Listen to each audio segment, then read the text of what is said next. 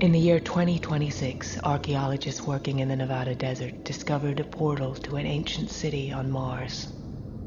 They call this portal the Ark. 20 years later, we're still struggling to understand why it was built and what happened to the civilization that built it.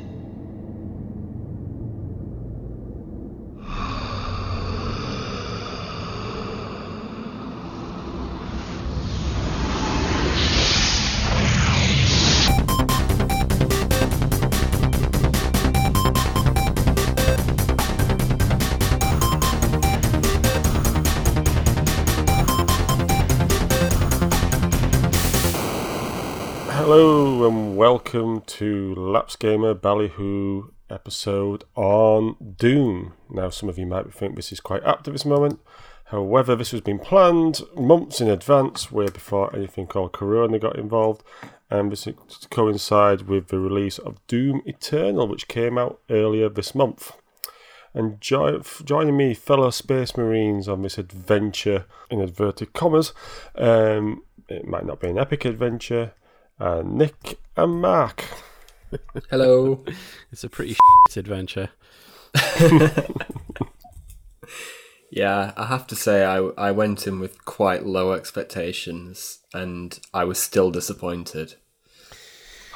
See, I hadn't seen this since I was a student, and I may or may not have been inebriated when I watched it. And so, for years since then, I've been defending it as being like a decent film. So, I'm sorry about that to anyone who I ever said who I recommended to watch Doom. I'm really sorry. You know when your memory plays tricks on you? Yeah. I thought this was decent as well. Oh, we were wrong. We were so wrong. Yeah, I know. I don't know what I was drinking in 2005, 2006. But it must have been some strong stuff. Turpentine. Tropical Reef. Anyway, alright. Before we get to it and reveal our true feelings, let's do a bit about Doom itself. So Doom is, of course, based on the video game. The film itself is loosely based around... Well, you say based. I think... Alright. Wasn't it around the time of like Doom 3 where it tried to go a bit more horror? So you could kind of pick up on that a bit. So anyway, yeah, loosely. Yeah, loosely based around Doom 3. Directed by Andrzej Bakovic of... I looked at this. He directed some of Romeo Must Die, Jet Li's films. Quite a few of those. He did a bunch of shit. I saw he also did a Street Fighter film, didn't he? He did. The Legend of Chun-Li. Yeah, he was a cinematographer for most of his career. Yeah. And he was responsible for but also like Lethal Weapon 4 and some other absolute trash.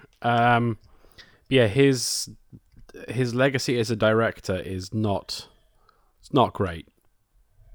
No. Romeo Must Die, Exit Wounds, Cradle to the Grave, Doom, Street Fighter, The Legend of Chun-Li, and then a Russian film called Maximum Impact. Yes. Some great films there. I mean, some of those Jet Li films are very watchable, you know. I think you should probably watch them again. I don't want to. Exactly.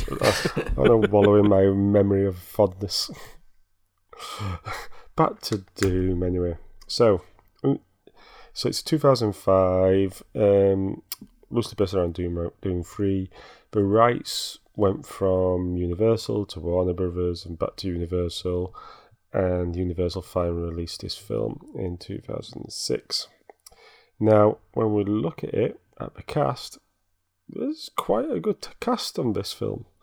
We have Karl Urban, famous for Dredd, and McCoy from Star Trek and The Lord of the Rings, Rosamund Pike, really good actress, and Dwayne Johnson, aka The Rock, in one of his early roles.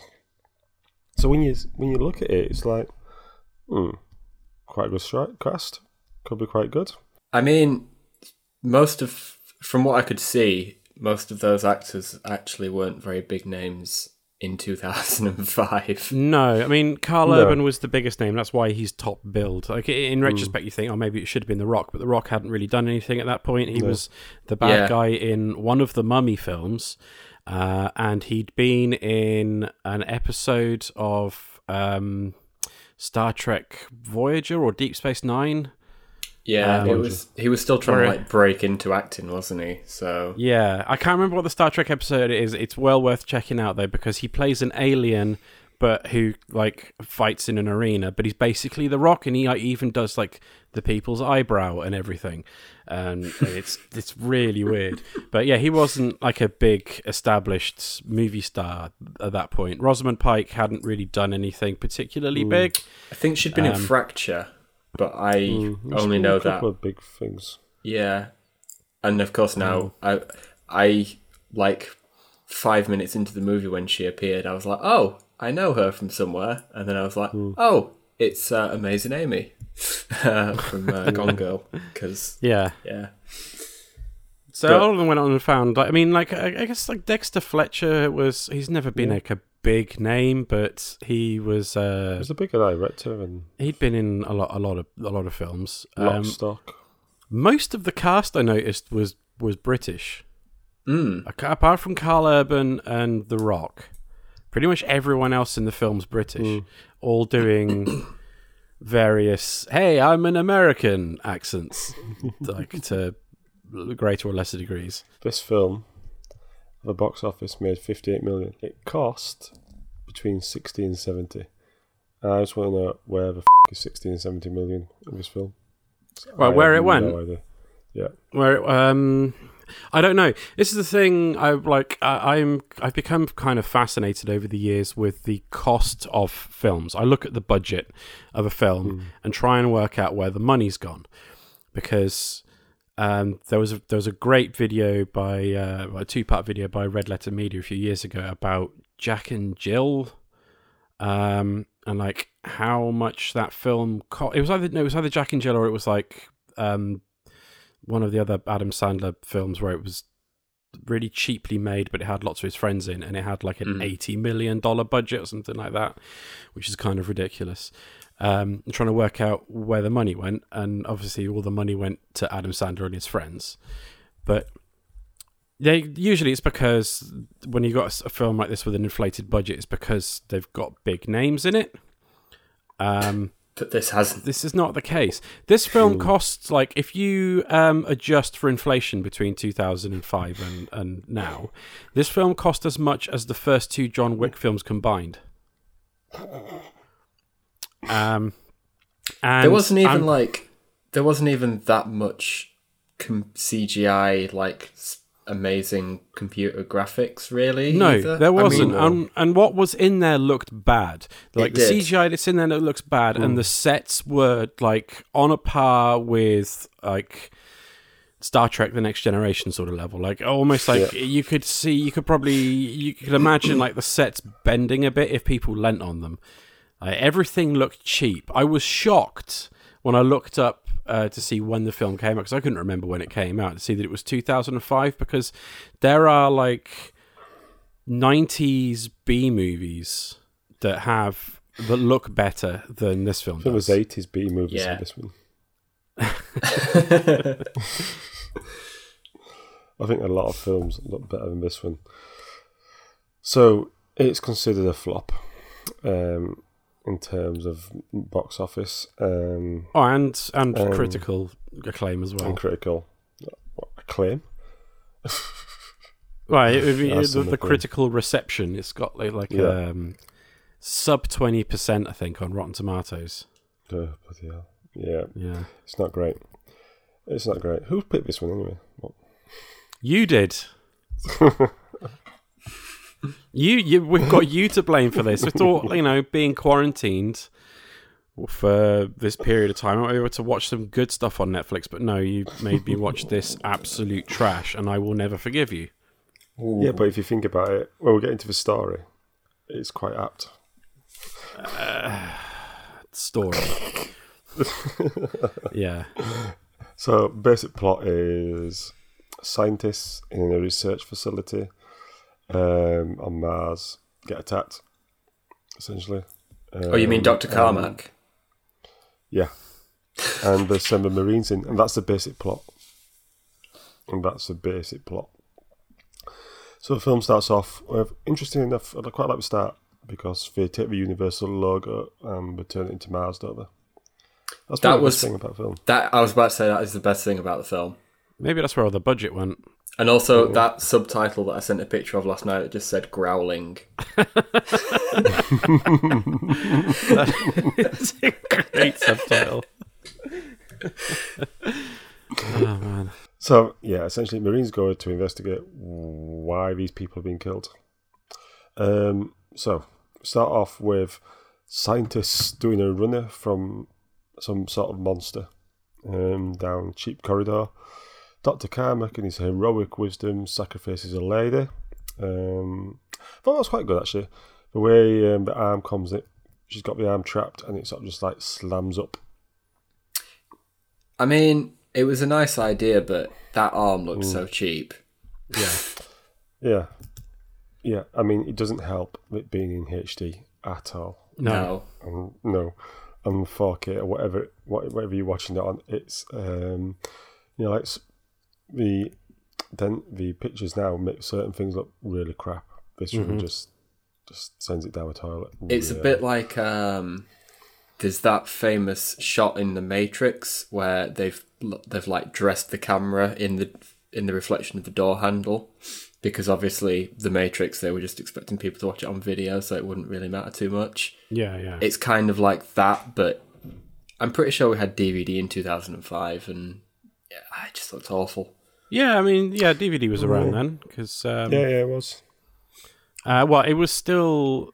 Well, we're not going to get into it. That was still in the middle of the format wars, because remember the Xbox 360 launched that year, and it had the option of like the HD DVD.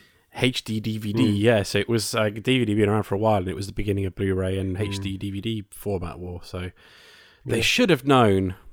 Maybe they thought people still had Betamax or something. I don't know. Yeah. Maybe you just see these growls all the time.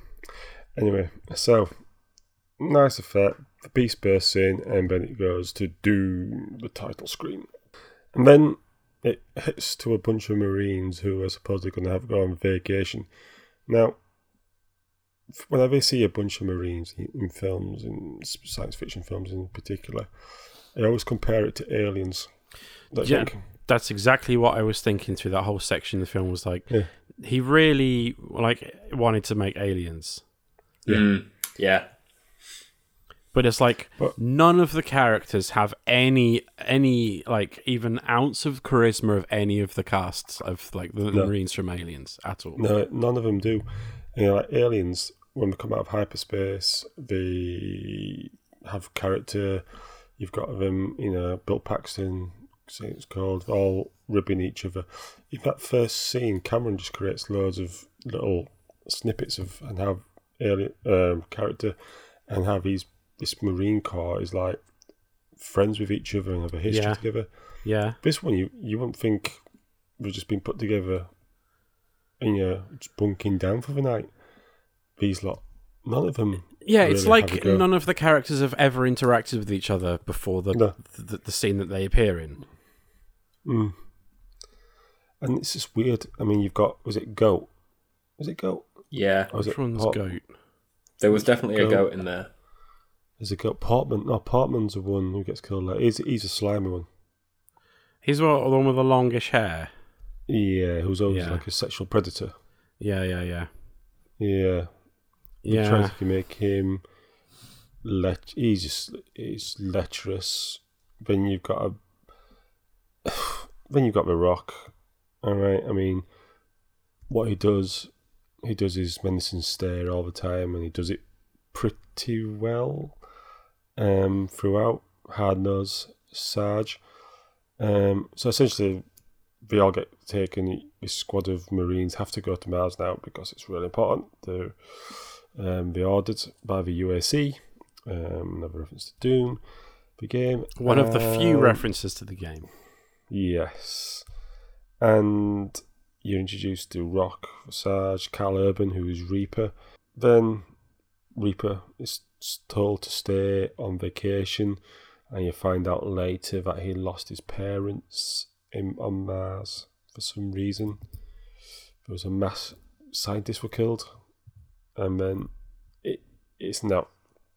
The script is rubbish. They reference it like 2 more times, I think, in the entire film, and they never resolve it. You never find out what happened to them.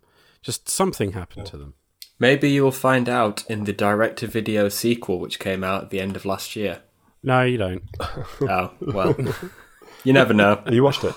No, I haven't, but it's a completely different story. And went direct to DVD, but has a better rating on Rotten Tomatoes by about 50. Oh. So I'm kind of want to check it out. Oh yeah, we'll have to do that one. But let's not get ahead of ourselves. But you just think you're referencing something. So you're going to a planet where loads of people have been killed, and we still built a research facility there, and still people there. Bit weird, a bit strange. And basically, the Rock tells him to stay. You don't have to come. He knows his history, and of course, surprise, surprise, when we get him a helicopter, he comes. He turns up. Reaper, Karl Urban. They travel. I don't even know what is it called. It's called the Ark. The right? Ark, yeah. Yeah, the Ark, which is like, this is one of the first moments when I had to like double check when this film was made, is because like the Ark is like a bubble that they get sucked in, and then this gets fired off through space, and then they land at the other end at this facility on Mars. And they puke up. And they puke up, and it's basically exactly the same system that they used to transport from the film Galaxy Quest. You ever seen that? Yeah, it's brilliant. Yeah, it is brilliant. So Galaxy Quest predates that film by about 6 years, and that looks the special effects in that look significantly better. Yeah, for that transportation thing. Like it, honestly, the whole effect of that like watery blob thing they go in looks worse than in The Abyss, which came out in the 80s. It was really not good. But I mean, the idea of teleportation, I feel like that's kind of the Doom plot. Because Doom does actually have a plot. Yeah, it does, but that's what it should have been about. Yeah, but I guess it's kind of like after the events of the original Doom, isn't it? I guess, because the first Doom was, I'm pretty sure it was something to do with teleportation experiments on Mars, and then... Yeah, and they accidentally opened up the gateway to hell. Yeah. So I guess it's kind of trying to bring a bit of the lore in. I know there's except for all the bits with hell. Yeah. None of that's in there. There's no demons. There's some monsters. No gateway to... There's some monsters. They came from somewhere. And the 24 chromosomes. Yeah, which is weird. Yeah, we'll get into that, I guess. Yeah. So we got to this travel. Just a side note, I was reading about it. Schwarzenegger was offered the lead. Really? He was, yeah. Yeah. Totally different film. Vin Diesel. And I think The Rock turned down the original role he was offered. Yeah, he was the lead. He preferred to go for Sarge because Sarge had a darker side to him. Fair enough. So they travel to the facility and there, and sometimes I have to give a film credit because it's you got the female lead here, Rosamund Pike, and you can sense there's history between her and Karl Urban, and you think straight away you're thinking ex-relationship, what's going on here, but it's not, because it's actually twins, brother and sister. Yeah, they look nothing alike. So good job there. And I know, and the reason for their feud is she went into research, followed the parents, and he went off and did his own thing. There was a line in that conversation that really stuck out to me for just how bad the dialogue in this film is. I think it was something along the lines of, she says to him, "Don't you wish that you spent your life staring down a microscope instead of a sniper scope?" And I thought, that is just a bad Eminem line if I ever heard one. Yeah, I absolutely. realised we rejected scripts before this one because they were really bad. Really? Because everything about this film smacks of like first draft. Yeah. No, Like they wrote it, like someone wrote it on like the back of a menu at a Denny's or something, and decided that's it, that's good enough, and then they didn't bother doing any rewrites at all. But they rejected scripts before this. Yeah. Oh god, That's I why hope they exist somewhere. That's why it went from studio to studio. Nobody wanted this piece of No. We've forgotten to mention another piece of terrible CGI, Dexter Fletcher's robot wheelchair. Because he went through the arc thing at some point, and there's some line about how they hadn't ironed out all the kinks from before, and like his top half ended up on Mars and his bottom half ended up somewhere else. And so he's got this weird CGI wheelchair thing. Because this facility essentially is right near where the scientists are.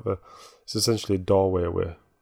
So we've got all these people in one area, and they have to go to this other area, which is essentially one bulkhead door difference. And they've locked it down and no one's gone in. So Marines have to go in. And they go in. And they wonder why they have to go in, because this guy just shows because of this screaming on the phone. Good lead in there. They go in, they split off into teams to locate all the scientists, all the doctors. They see various skeletons, heartbeats, very much like Aliens when you see the facility. You know, you see all the face hookers in what is it? Not saline solution, is it? What would they call it? I don't know. Formaldehyde.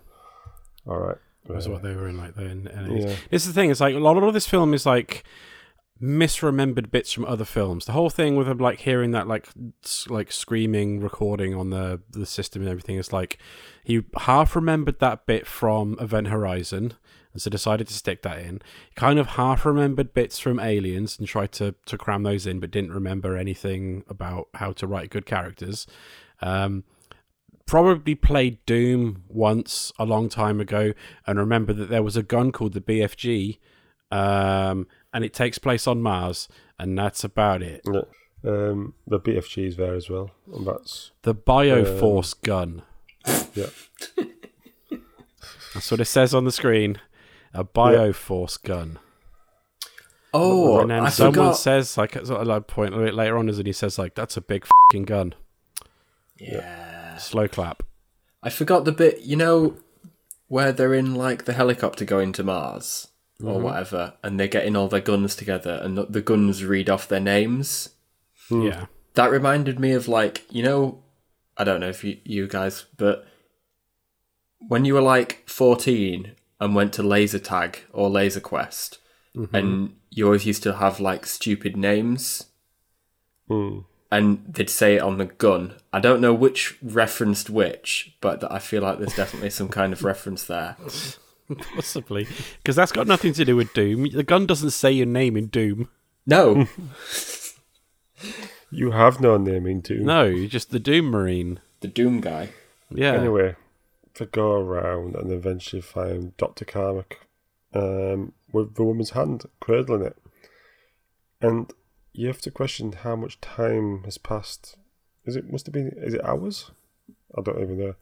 There's not even a sense of time in this film. Yeah, I got absolutely no idea how much time has passed between the pre-credits bit at the beginning and then this point. Like they make no. There's not even like a little flash up on the screen that says like 3 weeks later or anything like that. You got no idea how much time has passed. No idea how much time they spend down there. Like no sense of time passing whatsoever. No. I just find it really weird because if it's like hours, then you can fairly understand why the hand would be as it is. But if it's weeks or days, it's like, is it going to be like that? And basically, Dr. Cartman's been ripped apart. Well, not ripped, but his face has been sliced a bit. He's got a big mark on the neck, which is really important. Is it? Well, to the plot it is. Because to the film. And then he tears his own ear off for some big Van Gogh reason. fan. Yeah. So, anyway, they take him back. And so they're coming through the bulkhead, I think. Or is it the bio... What's this bloody... I don't know. What, the Biodor thing? The Biodor. I don't understand it. It's like it's a permeable membrane that then turns solid at the flick of a switch. That's weird, and it serves like no like plot point whatsoever. It's just like they just chucked it in, I guess, because they thought it was a cool idea. I know, but it's dumb. Waste a bit more budget. Yeah, well, yeah, but the effects on that look awful as well. It's like most of the doors are just doors, but then there's like a select few rooms have got this weird bio-door for absolutely no reason whatsoever. Those aren't in Doom. Oh, I did notice there was like one other Doom reference earlier on when they're right at the beginning when they're running away from the unseen terror.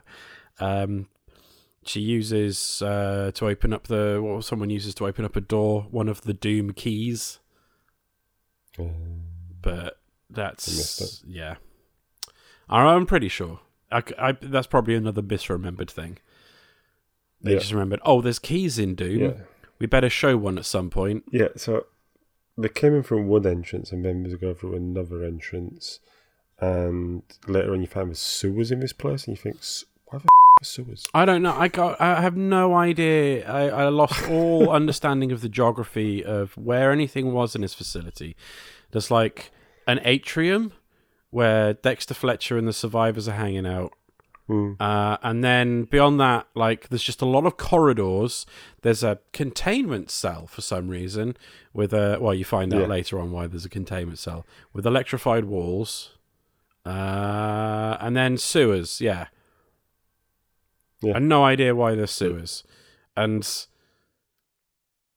so they keep seeing like stuff running around. They find one like crazy looking dude who runs off. And then, do you notice like every time they like spotted something that could be an enemy, instead of like doing anything that you would imagine like real soldiers would do, they just start shooting wildly and then run after it.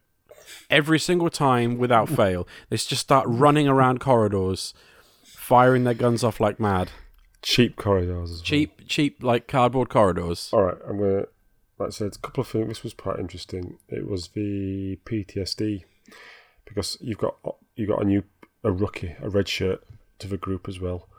He needs some tablets and he needs some drugs. Stress. Yeah, he just wants some drugs, and he gets some drugs from the skeevy guy, and then what point does that serve to the plot? Nothing. Well, it does. It means that Karl Urban can shout at him later on when he notices his pupils are dilated, but it doesn't serve any purpose in the plot. It's not something that comes back later on at any point. Yeah. I fully don't understand why that's in there. And then... Like, he's a nervous rookie. That's all he needs to be. And then the other one, he's the religious nut. Oh, yeah. Carves a cross into his skin. Yeah, every time he takes the Lord's name in vain, he carves a cross into his arm. And at a certain point later on, he quotes what I'm pretty sure is a made-up Bible quote. What else does he do? Oh, yeah, when he thinks he's turning, he makes the sign of the cross and then smashes his head into a window a few times. Yeah. Again, it's like they decided to give these characters some sort of like odd character quirks. Like this guy, the nervous guy like really likes drugs, and the skeevy guy he's a bit of a pervert, and this guy's like a religious nut. But none of it serves any like purpose at all. None of it serves the plot in any way. None of it's like properly established or developed in any way whatsoever. It's just like, well, we've got to give them something so they don't seem like robots, and they still seemed like robots. Before Karnak disappears, so if we get Karnak to this facility, Rosamund Pike, as it's Sam, what she's called, tells another doctor to leave because that doctor's husband is one of the scientists we're looking for, but she can go look after the kid. And Karnak says, shut it down. Shut what down? Because it's never fully revealed to be what they have to shut down. Doesn't matter, just shut it down. It just doesn't matter. So it was just like, it's almost like, well, we'll start off on one plot, but then halfway through the writer got bored with that one and forgot that he'd left this in. And you're like, shut it down, doesn't mean anything, goes dead end. Anyway, Karnak disappears, and we just let him go. And it's dealt with partly where the Rock goes, where's Karnak? And he gets really pissed off. He's asking Sam, well, he just left. What, no one goes looking after him? And then the Rock gets distracted by one of his soldiers. Something shiny. And then don't come back to it. You're like, hold on, this guy has disappeared. You've rescued him. He's been a bit ripped up, and then you just let him go, and no one goes, hey, let's go look for him again. At every point when something like no one, you know how like, we're gonna have to keep coming back to this, but you know, like in a good film like Aliens, when something like crazy happens, you have like the characters don't know what's going on, but it's like it's clearly that like they're struggling to understand what's going on, and you've got like Bill Paxton or Bill Pullman, whichever one it is, Bill Paxton, right? Bill Paxton. Bill Pullman's the president in Independence Day. Yeah. You got him freaking out, you know, game over, man, game over, and all that. Like whenever something like that, an equivalent weird shit happens in Doom, nobody like reacts at all. Nobody gives a shit. No one seems to care about what's happening. So they're meant to rescue these guys, but when one of them disappears, he just wandered off. So the guy, the guy who like cuts his ear off or pulls his own ear off, right? Whatever his name is. Yeah, Karnak. So they take him back to the Bioforce door facility. Yeah, they take him back to the facility place, right? And then they put him in. He's down in bed, and then like Rosamund Pike notices that he's gone. And she doesn't think to tell anyone. No. She's just like, that's weird. Never mind. And then just like carries on regardless with whatever the she's doing, like looking at weird blood samples. But so many things like that happen at various points. Like, so the I'm going to jump around a little bit because I can't go through this film plot point by plot point because I want to live through the whole thing again. But the religious nut guy gets attacked, and like the weird thing that the monsters spit out that attaches to the neck and then infects them and turns them as well, or whatever. It's tongue, is like, it? I don't know. Yeah, so like he like so they're doing an autopsy on someone, and like he straight up like gets up and he's turning and like smashes his head against the window a few times and then kills himself and just like, and then like Rosamund Pike and the soldier she's with, they just like stand there and watch it happen. And then just get back on with what they were doing. Yeah, he's on the floor. Like nothing happened. And the Rock comes in and goes, what happened to my soldier? He just smashed his head against the window. He's just like, he just killed himself. But then the Rock's like, but he was already dead. Yeah, well. But again, the Rock doesn't seem to like he'll ask a question like that, like, oh yeah, like, what happened to him? Oh, he killed himself, but he was already dead. But then no follow-up questions beyond that at all. He just follows it. Look at it. Like, I don't know how like promotion through the ranks works in the UAC Marines in this world, but he's just terrible at his job. Completely, like at every point, he just makes terrible choices, and when like stuff happens, he doesn't react to it at all, and he's just the same as the other Marines. Whenever he sees something that might be, a hostile, he just starts firing his gun wildly. At one point, like he picks up the Bioforce weapon and does his like, oh, that's a big gun thing, and like has absolutely no idea what it is whatsoever.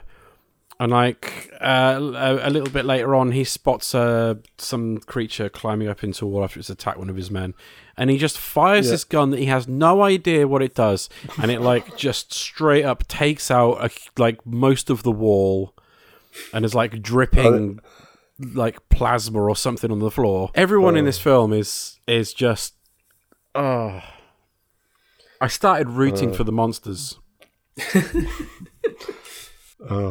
Should we talk about the monsters a little bit? Their design. Jeez. They're not demons. No. They're not demons. That's the thing. Like, all the enemies that you fight in Doom, that's the thing everybody knows about Doom, right? It's like you're the Doom guy and you fight demons. Right? That's what you do. Like a portal opened up from hell and all these demons are coming through, so you're fighting demons. And I couldn't remember anything about the plot, and I'm starting to forget all the bits about the plot, and I only watched the film yesterday. But it's got nothing to do with that at all. When they finally reveal what's created the monsters, it's like, we found some ruins on Mars. Okay, that's weird. And we found a humanoid civilization, the remains of a humanoid civilization that have an extra chromosome. Okay, sure, why not? And we started experimenting, and the chromosome, like the extra chromosome, makes them superhuman. But if you give it to bad people, it makes them bad. And so that's it. That's the entirety of it. And to demonstrate, Rosamund does it in front of this bloody eel. So this is somebody's. It jumps up, and this is the other person's, and it does nothing. Yeah, this is it reacting to... Again, that's another one. It's like the director kind of half remembered that scene from The Thing where Kurt Russell's like, with the hot piece of wire, sticking it in the Petri dishes of blood to see which one of them's infected. It's like half remembered that scene and tried to do an inverse version of that with the weird tongue thing. But... like that whole storyline is more implausible than we accidentally opened up a portal to hell. Why not just be that? Why not have it just be we accidentally opened up a portal to hell? Because that's the plot of Doom, and you're making a film of Doom, so why not do that? This film made me angry. And they all get all that because there's a skeleton of a woman protecting a child. Yeah. That's where it is. And we get all that from. And I'll tell you one thing about Carl Urban's character, Reaper. She's really... Again, you're using the word character loosely. But she's really annoyed that he didn't follow one of science. But he's coming out with stuff that bamboozles her. And she looks at him, how the hell do you know all this? It's like... he must have followed some sort of scientific career. Again, it's not explained. Yeah, it's not explained at all. Why does he know this stuff? Like, yeah, he grew up around, I don't know, scientists, archaeologists, whatever their parents were supposed to be, but then decided to just like piss off and be in a Marine. Why would he know all this scientific stuff?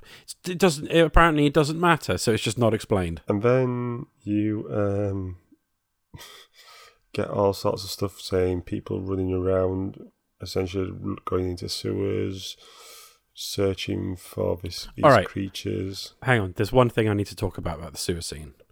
When they're first going into the sewer, like the skeevy guy with the long hair gets quite obviously pulled into the water by something, and then they're all freaking out, and it's like it's a scene that you've seen a million times in so many films, and they pull him out, and he's like, I just fell in a hole in the water.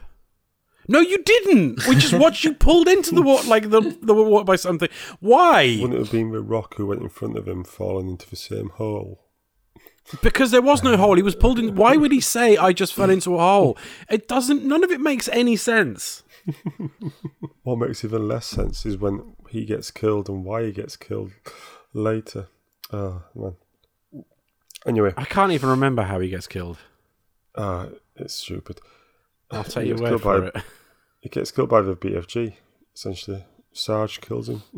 Oh, is that when he like just shoots that big hole in the wall with the gun that he's never fired before, that he doesn't know what it does? Yeah. Right, okay, yeah, that's what I was talking about. I didn't realise that was what killed him. I thought it was the monster that killed him, but like, yeah, it wouldn't surprise me. Wouldn't surprise me. Like, completely negligent. Like, just pick up this gun and just start firing it around. Anyway. What comes up? So I don't even know, but I know Sam and another Marine are helping someone.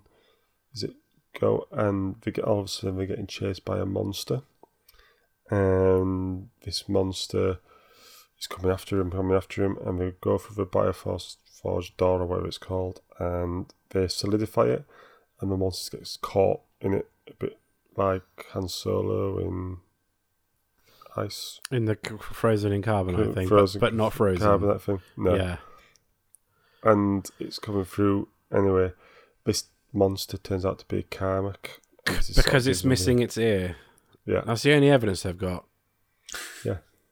I mean, who else has missed their ear, Mark? That's true. It could be the monster-fied Van Gogh, but sure, it's this dude. What she's doing in autopsy, I don't understand where they got this body from as well. This body of a monster just suddenly turns up. I'm identified as a human, and you're like, well, is it just the outside that gets changed, not the inside? It's nuts. There's a quote. I'm gonna have to try and find it because it's one of the worst, like, one-liners that I've ever seen in a film ever. It's as bad. It's probably worse than, do you remember Blade, the first Blade? When he kills the main vampire dude, and he says, Deacon Frost. Oh man, what a 90s name! And he says, some motherfuckers are always trying to ice skate uphill. Yeah, and nobody understands what that means. Oh, I've got to find it. It's when Carmack's stuck in the door. What does he say? Rewatch the film. And find out. God, I don't want to, but it's really terrible. When Carmack's stuck in the door and Rosamund Pike calls out to him to not kill it, and then he just pulls out his pistol and shoots him in the head. And then he says something, and it's so bad that my brain rejected it.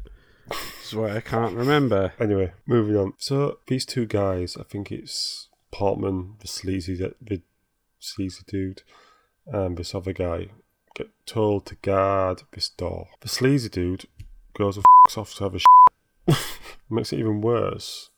He turns off his radio. Because none of these people are... Yeah, well, he's got to have a poo in peace. But then sends a distress signal out from his radio. Maybe he didn't actually want to poo, and he just wanted to send out a distress signal. Yeah, he goes to call for backup, which Sergeant didn't want them to do, so don't call for backup. Why not call for backup? We are the backup. No, you're not. You're the only people there. Anyway, he gets killed because his mate has a massive... This was weird. Do you see him swinging that monitor around his head like a flare? Oh my god, it's so good. When he's trapped in the containment cell with the monster, and he's just just picks up a computer monitor, starts swinging it around by his power cable. When was this movie set, by the way? Sometime in the future, right? In the distant future? Yeah, that's all it says. Yeah, and they're still using CRTs. This film was made in 2005. Just remember that. Oh man! So he's flailing around and electrocute this monster. The problem I have is these monsters are really tough to kill in the first part of the film. Then you get to the famous scene, and we'll come to that, and these monsters are piss easy to kill. But at this moment in time, they're the hardest things ever to kill. This monster gets electrocuted, stabbed, beaten up, etc., and still going. I found it. Go on, man. I found it. So it's Carmack's stuck in the door, and Rosamund Pike said that it may be reversible, and The Rock says it's irreversible. Not necessarily. Dr. Carmack's condition is irreversible.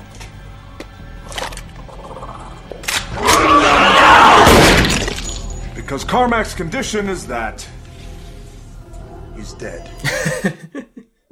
Somebody wrote that down on a page, and Dwayne The Rock Johnson read that out. I mean, the worst thing is, apparently, that someone wrote that down on a page. It went through multiple drafts. Oh my god. Rehearsals. And no one thought to question it. No. And then Dwayne The Rock Johnson said it, probably multiple times. Mm-hmm. And then there was editing to go through. I imagine they probably would have had to take multiple takes because he wouldn't be able to stop laughing because that line is so bad. Like it's they were trying to do like the dumb action movie thing. Like then you got to have at least one good one-liner. That was his only one-liner in the entire, and it wasn't even like a cool one-liner. It wasn't like after he killed a he had another one about the BFG. Well, yeah, he already said was like that's a big f***ing gun. No, he had another one. So it was something like he asked like how many rounds have you got left, and the other guy said like half a magazine, and he said I've got one round. Yeah, is that a one-liner? It's one's a one-liner. It's one line, I guess. I've got one round. Was that supposed to be cool? It's kind of the same as like I'm here to. Oh shit! What is it?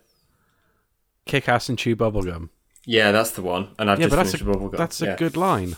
It is, but it's like a rip-off of that. Yeah, I guess. It's just bad. Where are we? What's happening? Right, so the two guys get killed. One gets killed in the containment cell, and the other one gets killed. The other one gets killed in the toilet because the hand comes down from the top and basically pulls him up, and basically explodes through the upper floor, and whatever. Then The Rock comes with the BFG and kills. I don't know if he kills the beast, kills most of the wall and his mate. And one of his soldiers. Yeah, I remember that. I wasn't sure what was happening then because that was the skeevy dude. He goes for a dump again. Yeah, like the director half remembered that scene from Jurassic Park where Gennaro goes to use the toilet, and goes and sits in the toilet. And the T-Rex comes. He's like, he gets grabbed through the ceiling, and then it's like the monster just like holds him there and just shakes him a lot. Yeah. Like there's just an arm through the ceiling, and he's just like wiggling him a lot while he screams, and then they're just emptying all of their rounds into the ceiling, and then The Rock fires the BFG and kills him, presumably. Yeah. Anyway, something happens. Blah blah. They all find with 24 chromosomes and stuff. Anyway, what happens is loads of people get killed. Don't they? The Rock gets taken. Reaper gets killed as well, Cal Urban. All these soldiers get killed. It's only him, Reaper, and his sister left, and Reaper's going to die. And we all get taken away out. And the way we figure it out is that Reaper needs to have the 24th chromosome because he will not turn angry. Because he's good. But first of all, there's the very, very important piece of exposition that we needed to know that was handled incredibly sensitively and very subtly, which is the only point during the film in which you realise that not only is Dwayne The Rock Johnson a terrible Marine and a terrible commander, but he's a bad dude, is when he shoots the rookie. Yes, because Yeah. for like no reason whatsoever. But like because they've established that this 24th chromosome or whatever the hell it is turns bad people bad, they had to establish that the Rock was bad. So instead of him doing lots of like bad throughout the film, he's just incompetent throughout the entire film and then shoots one of his own men. Yeah, for failing to kill civilians. Yeah, that's it. That's the entire. That's his entire plot development. Oh, His entire character arc happens in like 10 seconds flat. And so one of these monsters gets through the door to the ark, or able to transfer him, but it looks like it's cutting through the door with a chainsaw. I never got that bit.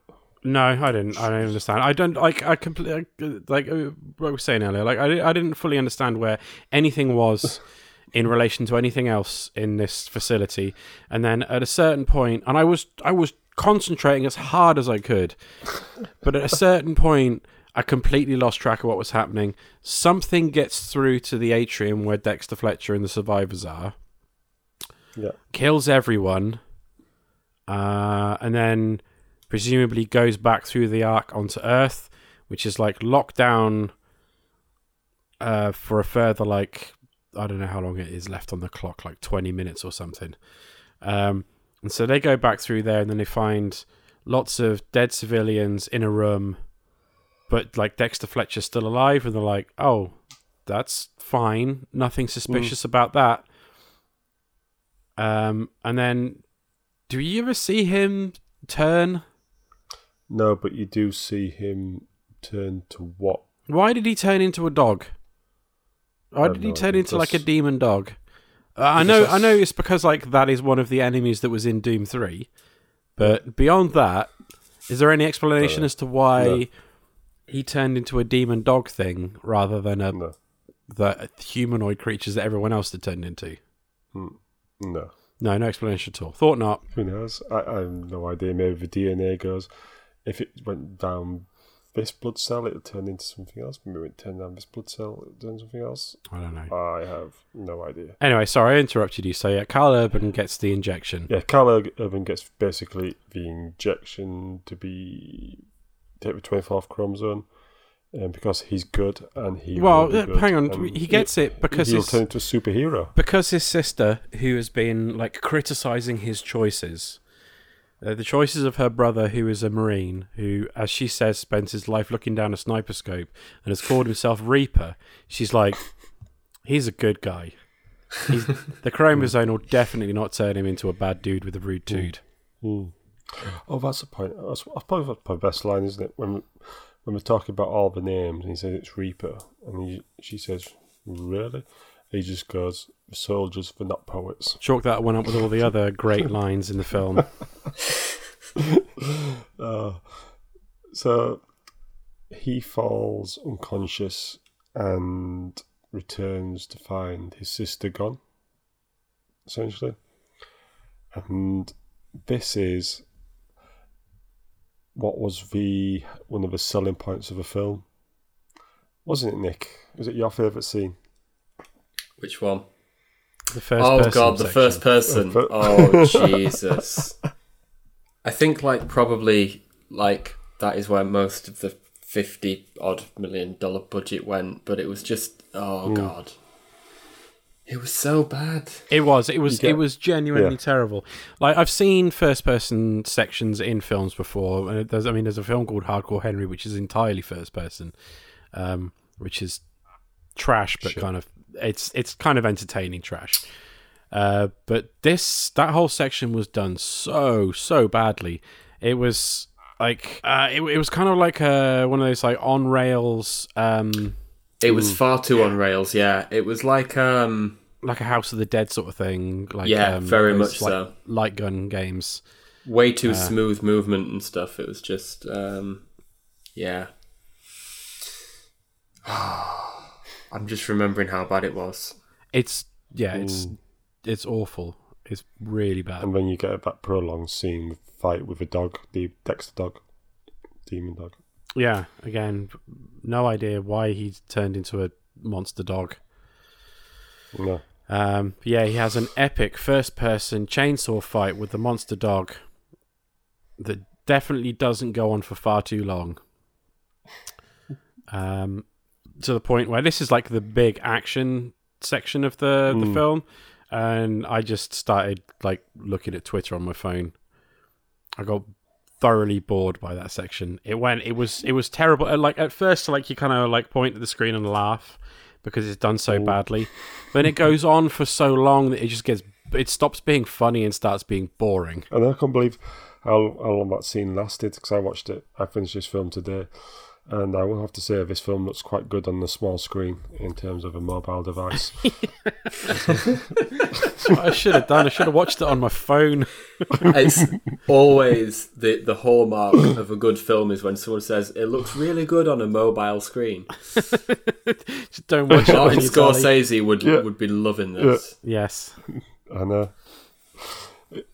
So I started it on the big screen, 55-inch last night, and I finished it on the mobile, and the mobile is a lot better. Yeah. Do not doubt that. So you get the FPS, and then you get the big showdown between Reaper and The Rock. The big showdown. But it felt, in that point of view, that FPS scene, that these monsters were really easy to kill just because he has the 24th chromosome, and that must affect the bullets as well. Yeah, it makes the bullets Yeah. stronger. In fact, when he presses his finger, those bullets are charged with the 24th chromosome as well. Yeah. And whereas these monsters early in the film are difficult to kill, but these ones are just like, nope, one hit wonders, and he's just killing him left, right, and centre. Mm-hmm. Anyway, the Sarge and Reaper have a chat about the rounds, about how much ammo they're carrying in their guns. The Rock clenches his fist a bit. You can hear a little crack. Okay. And then they shoot each other and miss. Yeah. From about 2 meters. So Yeah. keeping social distancing there. It's Which is like quite, the good. you ever seen that scene? It was either in Police Squad or one of the Naked Gun films where Leslie Nielsen and someone having a shootout, and it keeps cutting between the two of them, having to shoot, and then the camera zooms out and they're about 3 feet away from each other. I know. Yeah. It was like that. But at least them two are ducking. These two are just... Really bad shots. out in All the of a open. sudden, Carl Yeah. Urban can't aim his gun. Well, it's taken from a first point of view, isn't it? Oh yeah, he's no longer in first person mode and he can't aim properly. Oh god. And then we get the most underwhelming superhuman fist fight ever committed to film. There was nothing about it, was there? It was just they just throw each other around a little bit through the cardboard set. Yeah, I mean, grab each other by the feet and, like I said, throw each other up to another floor. Yeah. And then I'll jump up and follow you. And then the Rock Surprise you. winds some metal pipe around his That was actually quite cool. But why? You know what? I know. 'Cause it was a weapon. Why? But was it? I used it as a He weapon. didn't even wrap. No, he just kind of wrapped it around his wrist. What's that gonna do? It just looked cool for that scene. I'm sure the director thought it did. And then, he wraps it up, and he grabs Carl Urban by the throat eventually, and untangles it a bit again, doesn't he? Because he has to straighten it up again, because he forgot to actually have it as a weapon. So it has a spike at the end. Yeah. And then sticks it through Carl Urban's hand. And then Carl, to stop himself being stabbed, Carl Urban activates the arc. Oh no, the Rock's turning into a monster as well. Yeah, That's the quite- Rock starts because turning he's into a getting- monster thing, and activates the arc, and then this is when I thought, I remember early on in the film, Dexter Fletcher's character was like, the thing went wrong, and my half of me ended up here, and half ended up somewhere else, and he's holding the Rock's holding onto the Rock's upper half, and his feet are dangling in the arc thing. And I thought, Oh yeah, I thought it would rip it. He's going to use it to rip him in half. No. No, he doesn't. He just holds him there for a bit and then lets him go. Because that would have made the whole plot point earlier actually mean something in the film. Yeah. And they just couldn't do that. It needed to be Yes. Yeah, it's like the opposite of what do they call it? Is it Chekhov's gun? The thing like if you see a gun in the first act of a film, then someone's going to get shot. Shoot it in the second. Yeah. It's like they keep on introducing these little plot devices and then completely forget that they exist. Or maybe they deliberately did it, like, just to be annoying. I don't know. I can't... This film makes my brain hurt. So yeah, he just holds the rock for a while and I thought, right, he's gonna rip in half, and then he just lets him go and then he flies back through and then he says something and throws a grenade through the arc. Does anyone remember what his line was? Okay, so I'm guessing this is a reference to one of the characters. Like the young guy was called like the kid, like the nervous one that Sarge shoots. So he primes the grenade and then says, like the kid said, go to hell, and then throws a grenade through the thing. Was the go to hell thing a reference to the fact that it was supposed to be demons? Because it wasn't, and I don't remember the kid. I don't remember anything that the kid said at any point apart from he wanted some drugs at one point. Wherever Rock dies, is he on Earth or is he on Mars? I presume that he's back on Mars. Otherwise, but who knows? Who knows where anything is anymore? Anyway, the Rock dies, and then the next scene you get is Carl Urban going up in the lift with Rosamund Pike holding her, and he goes, "It's home" or something, or "coming home." I don't know.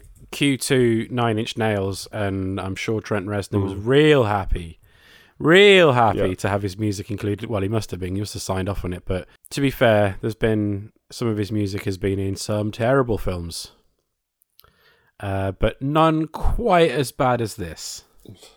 No. So, do you remember what the song was, Nick? I looked it up yesterday, but I can't. I know it wasn't the original that was featured. It was a remix. I didn't stick around to watch that much of the credits because mercifully Netflix was like, "Hey, do you want to watch something else instead?" And I was, when it comes in, it's like, "God, please, yes, it is anything." You Know What You Are. Oh yeah. It was a remix by Clint Mansell. Oh no! So two incredible musicians had their names tarnished by this nonsense. I mean, he didn't Clint do the rest Mansell, of the soundtrack, did he? Yeah, he did. He did the soundtrack for this film. Yes, that's what it says here. Oh my god! Yeah, composed by Clint Mansell, and he produced a remix of the Nine Inch Nails song "You Know What You Are," which was used in the ending credits. I mean, in fairness, Clint Mansell also did the music for Aliens Colonial Marines. Okay, it's true. I guess everyone has to do some stinkers every now and then. But, wow. So, would we recommend this movie? No.